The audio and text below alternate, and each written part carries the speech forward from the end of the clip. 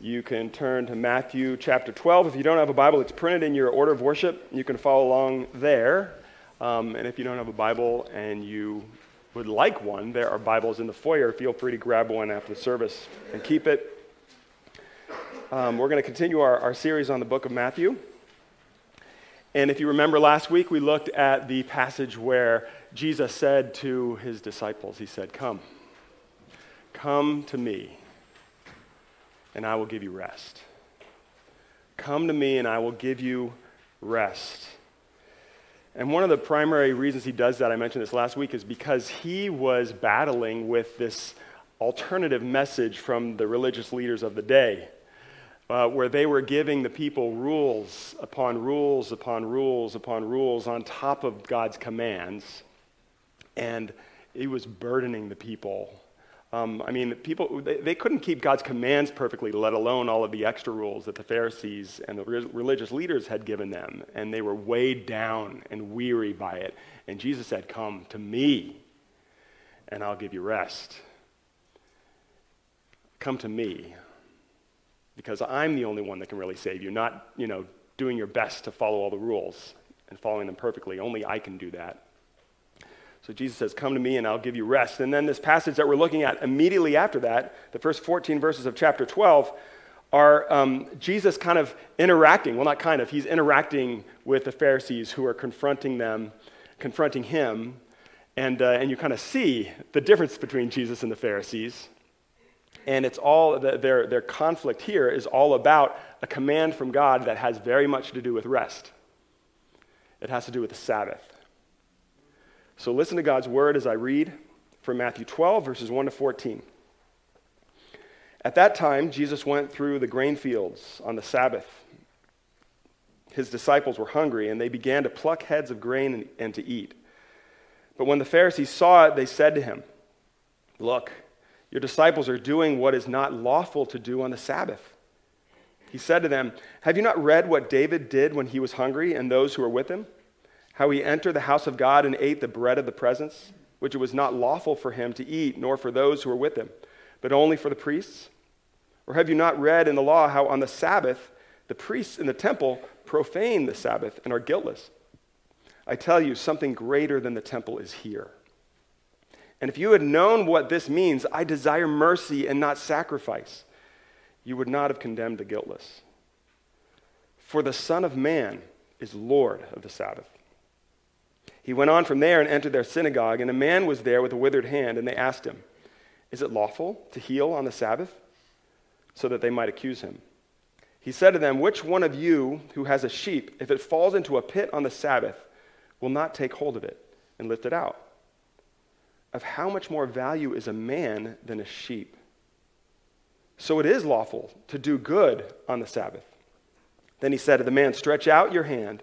And the man stretched it out, and it was restored, healthy like the other. But the Pharisees went out and conspired against him, how to destroy him. Let's pray. Father, we pray that you would help us,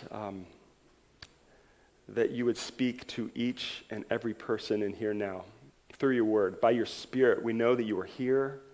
We pray that you would unblock our ears and our minds, that you would soften our hearts and help us to hear what you want to say to us. We pray this all in Jesus' name. Amen. Okay, well, I'm a little embarrassed to admit this, but like 15 years ago, Kim and I bought a treadmill. You might say, why is that embarrassing? I mean, we had the greatest of intentions, and we wanted to exercise, we wanted to stay in shape. When it's cold out or rainy, we wanted to be able to run or walk and just take care of our bodies. And so we went all out. We got a really nice one. We got one that inclined by itself, and you could program it, and it even had these fans that blew on you, and it was nice. And so we got it. We set it up, and for the first month, we were pretty good about using it for the first month. And that's why I'm embarrassed to tell you this, because after the first month or so, I got I just was like, I'm just not in the mood to get on that thing today. And then, I got home one day and I took my shirt off and I hung it on that thing, And then we hung more things on the treadmill, and it just became this kind of hanger for shirts and stuff like that. And then, we moved to a new house, and we put it in the basement, and we were like, maybe we'll use it down there. But then it just became this receptacle for, pillows and blankets, and it was just, stacked with pillows and blankets, and we never used it. Finally, 6 months ago, I don't know, maybe it was less than that, we put it on Craigslist and got rid of it and just gave it away to somebody who was willing to come and take it away. And that's why I'm embarrassed. We ended up, we got this thing with all this intention to use it. It was something that was going to be for our good, and we ended up just kind of using it for all sorts of things that it wasn't meant to be used for. It just became crammed and filled with stuff that it wasn't meant for, right? And I think there is somewhat of a parallel for us when it comes to the Sabbath, okay? And now you might even be saying, what does that word mean? What is this Sabbath you speak of?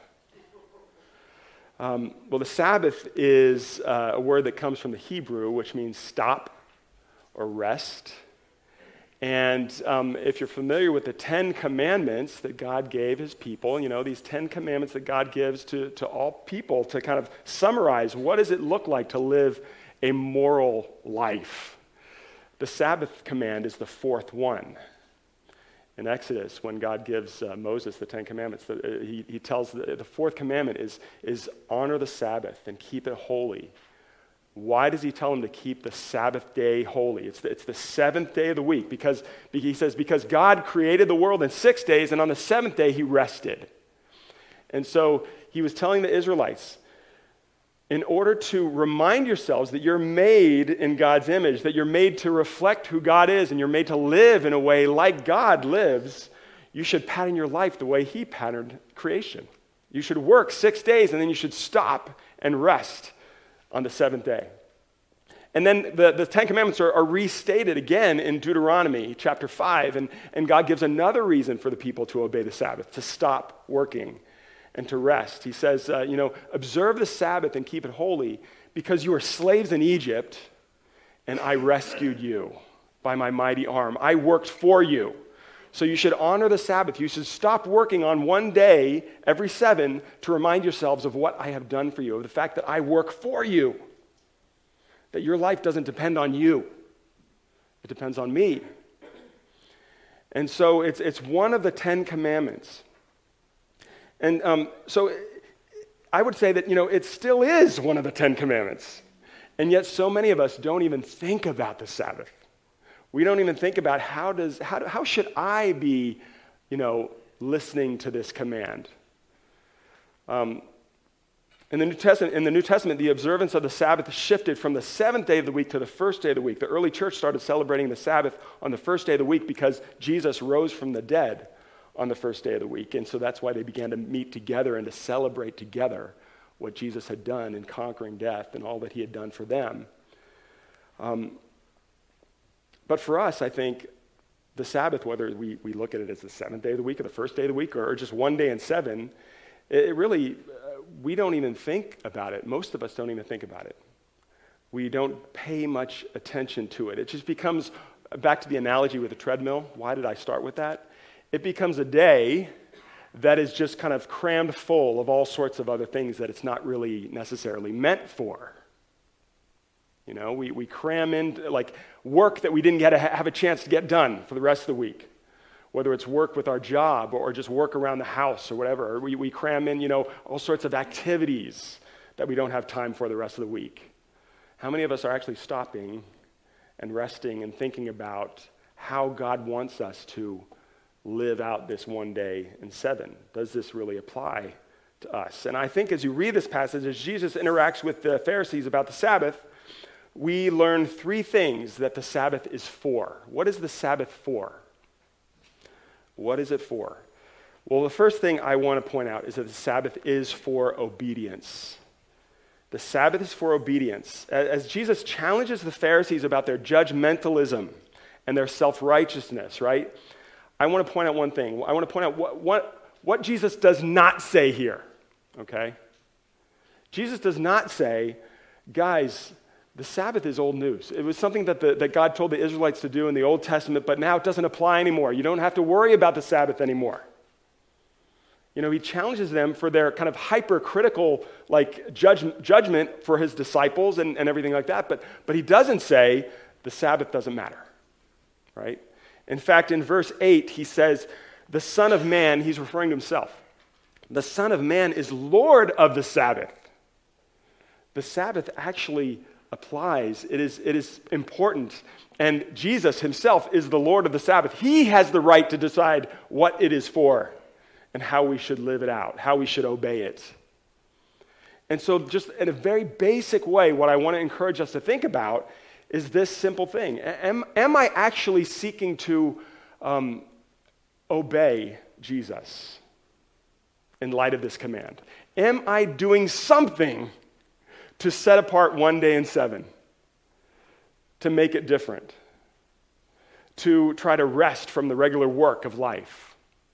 Am I doing something, or am I ignoring it completely? Is there some point of obedience that I can pursue in light of God's command to take one day in 7 and stop and rest? As I said before, most of us don't even think about keeping the Sabbath holy. We know the commands, do not murder, do not lie, do not steal, do not commit adultery. We have some sense of whether we're doing those or not, whether we're failing at those or not. But how many of us are even thinking about how we're failing at living out the Sabbath command? Do any of us think about that? Do any of us, we're so quick to judge other people. Do any of us talk to somebody about what they did on the weekend and we're like, oh, he's such a Sabbath breaker? When was the last time, I'm not saying you should judge others for that, but when was the last time you even thought about that, right? When was the last time we even thought about the fact that God gives the commands? This is God's summary, the 10 Commandments, of what it means to actually live a good life. As I think about being a good person, trying to be a better person, how many of us think about the fact that being a better person involves actually stopping one day during the week and making that day different? And honoring God with that day in the way that I use it, okay? At the most, I think we are probably tend to judge people for actually observing the Sabbath, right? Chick-fil-A has a lot of nerve from denying me my chicken on Sundays.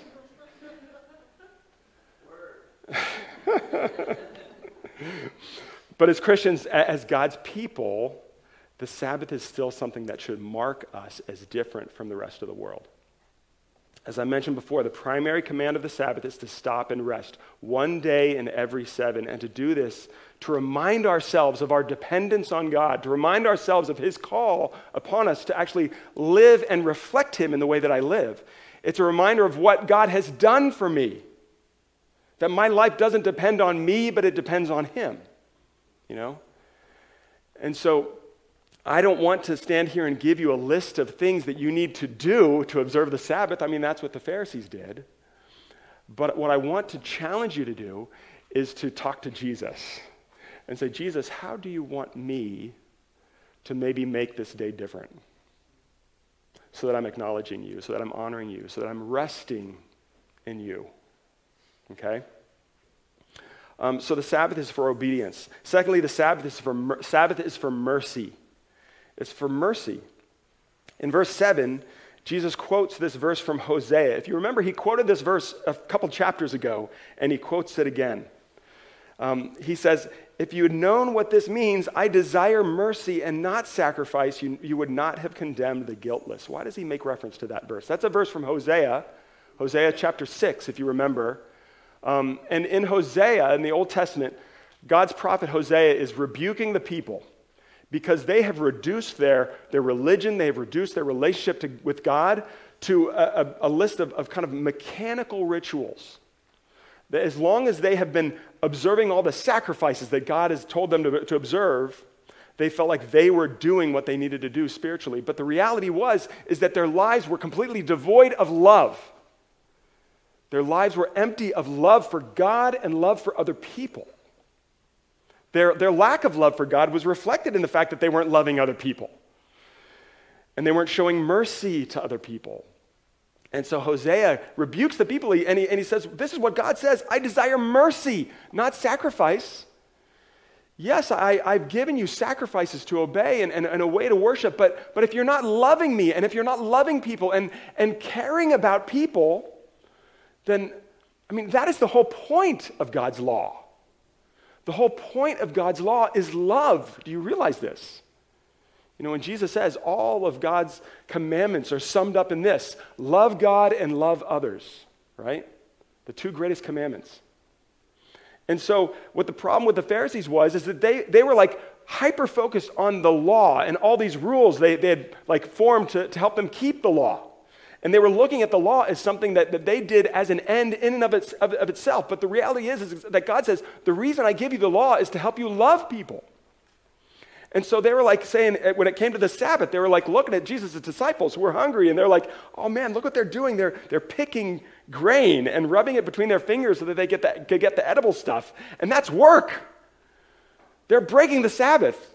And yet they weren't caring at all about the disciples and their hunger. And then they bring this guy who's got a withered hand, and they put him before Jesus, looking for a way to trap Jesus, looking for a way to accuse Jesus, because all they cared about was the law. They didn't care about this guy, right? And this is Jesus' whole point. The purpose of the law is to help you love, to help you show mercy. And so this is one of the reasons for the Sabbath. He says it is lawful to do good on the Sabbath. One of the reasons we stop and take a break from the rest of the rhythm of life on Sundays is so that we have time, we have extra time to love people.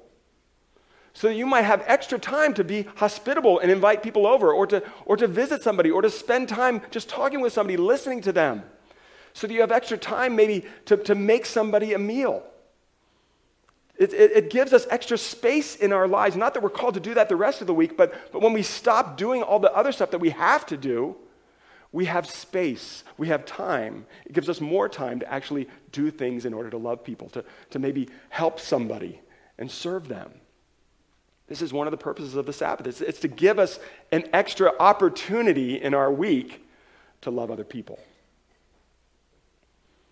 And so the Sabbath is for mercy. That's what Jesus says. It's lawful to do good on the Sabbath, to care for people, to use that day to love people. And lastly, the Sabbath is for celebrating. When you look at the end of the passage, what happens? You see the Pharisees in verse 14. It says, the Pharisees went out and conspired against him, how to destroy him. The Pharisees have missed the whole point of this whole interaction.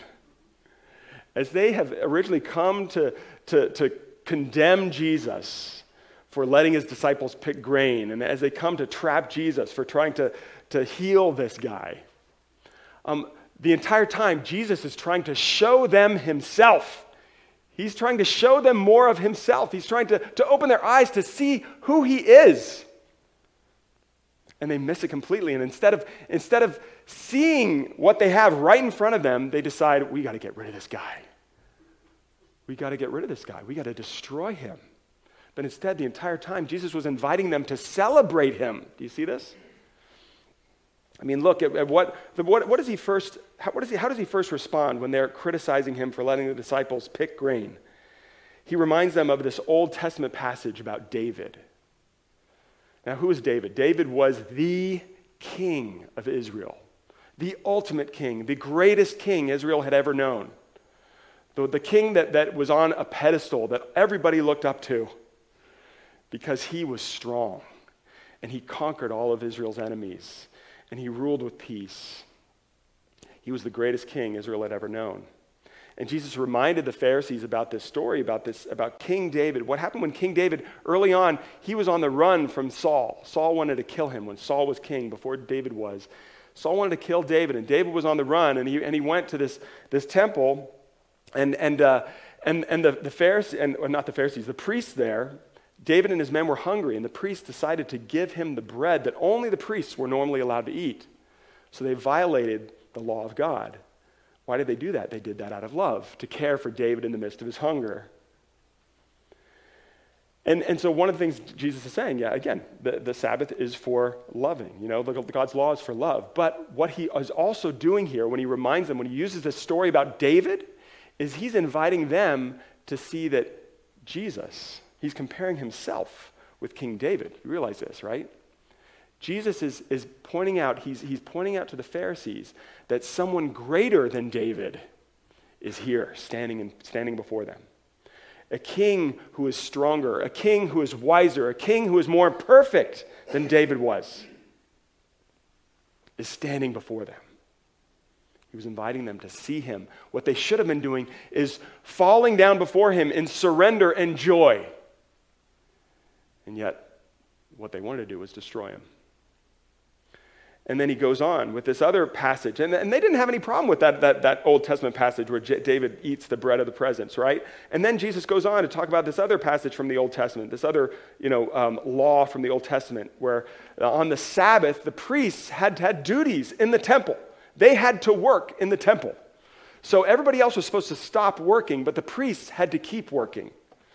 But that was part of the law of God. God allowed that because the temple was so important. You know what the temple was? The temple was the symbol of God's presence with his people, right? And so it was so important that they had to have a group of people that were committed to caring for the temple and carrying out all of the religious sacrifices and rites in the temple to remind them of God's presence with them, to remind them of God's favor for them. And then Jesus says again in verse 6, I tell you, something greater than the temple is here. Jesus is saying, the temple, the temple was the symbol of God's presence. Guys, I am God's presence. You want to know God's presence? It's right here. It's right here. Again, you should be celebrating. You should be running towards me to hug me. Because God is here with you now. And yet they would rather destroy him. And then lastly, they bring this man with the withered hand before him. And can you think about how cruel this is? In the Pharisees, all their laws and regulations, they allowed you to, if somebody's life was in danger, you could actually expend some energy to try to save that person's life. But if their life wasn't in danger and they were merely sick or suffering in some way that wasn't going to, end with them losing their life, you had to wait. How cruel and insensitive is that? I could help you. This person is just lying there, bleeding. I could help you, but I'm going to have to wait till tomorrow. You're just going to have to endure it for another 24 hours. How brutal is that?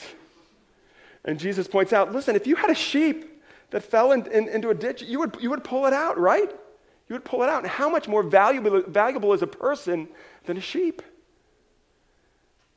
Jesus is eager. He doesn't wait. He's like, I'm not going to wait till tomorrow to heal this guy. He can't wait to heal this guy. He says to the man, stretch out your hand. And the man stretched it out, and it was restored. Jesus was eager to restore this man, to bring him to health, to pour out his power upon this man, to change his life. He didn't want to wait. This is who Jesus is. He is the king that is greater than David. He is the one who brings the presence of God to us in the way that the temple never could. And he's the one who is eager to heal. He's eager to heal you. He's eager to restore you. He is so eager to do it. He is so eager to heal the man that he doesn't care about the consequences. I think Jesus is aware that his actions here are going to invite the Pharisees to start planning to destroy him. But Jesus is so eager to bring restoration and healing that he's willing to do it, no matter what it's going to cost him.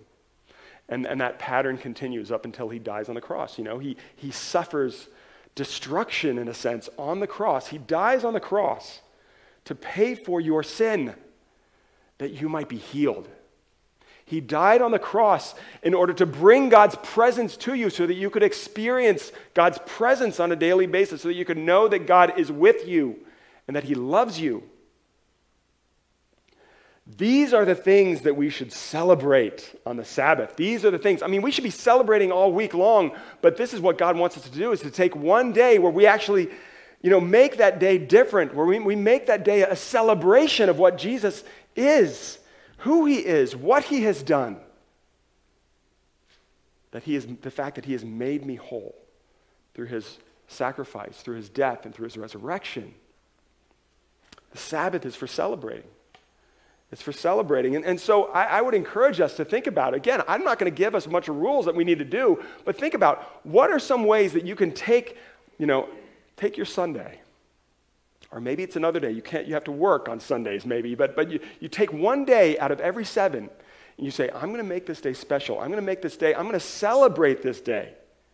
One way that we naturally do that as a community of people who believe in Jesus is we come together, right? That's why we are here.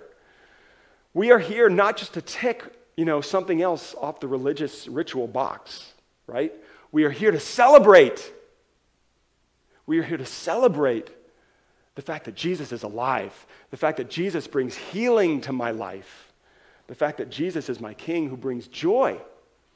We are here to celebrate. And so, one natural thing is that I'm going to make this a priority. I'm going to make this the priority of my life. I'm going to arrange my schedule during the rest of the week so I can show up on Sunday mornings so that I can celebrate. When other things are demanding my time, all sorts of things in our world today, we're so busy the rest of the week. The rest of the world says, okay, Sunday morning is the time we got to do this stuff. And so it's so easy to be like, I got to do this other stuff rather than show up at church. But again, we have an opportunity to celebrate together. Why wouldn't we arrange everything else around this? This should be one of the highlights, the highlight of our week, to come together and remind ourselves of who Jesus is and what he has done, and to celebrate. Are there other things that you could do to celebrate this day, What do we do when we celebrate somebody? Often, on a birthday, we celebrate somebody. So what do? We make a cake for them. I'm in favor of having a cake every Sunday. You laugh, but that's not a bad idea. If you have kids, let's make this day a day where it's not like a drudgery, but a day of celebration, right? The Sabbath is for celebrating. So I think this passage urges us to think about how we can obey Jesus, how we can set apart one day out of the week, how we can celebrate Jesus, how we can use this day to love people in a way that we don't have time to love people during the rest of the week. And I realize this is a challenge for us, right? When I get ready to do a message on the Sabbath, I'm always like, oh man, nobody's going to want to listen to that, because we're all just like, we got our schedules and our plans, and we need our Sunday to do other stuff, right? But I challenge you, because this is the thing. God's law is given to us for our good. In the book of Mark, when Jesus is talking to the Pharisees about the Sabbath, he says the Sabbath was made for man, not man for the Sabbath. The Sabbath, if we will just seek to try to obey Jesus, and we seek to try to make this day special and use it for what it's meant for, we will actually benefit. It will bless us. It will grow us. It will make us more healthy people. As we observe the Sabbath, one more thing that I want to point out that it does for us, it reminds us of what awaits us as we think about obeying it. In Hebrews chapter 4, it talks about how the writer of Hebrews is challenging the people to enter into the rest of God.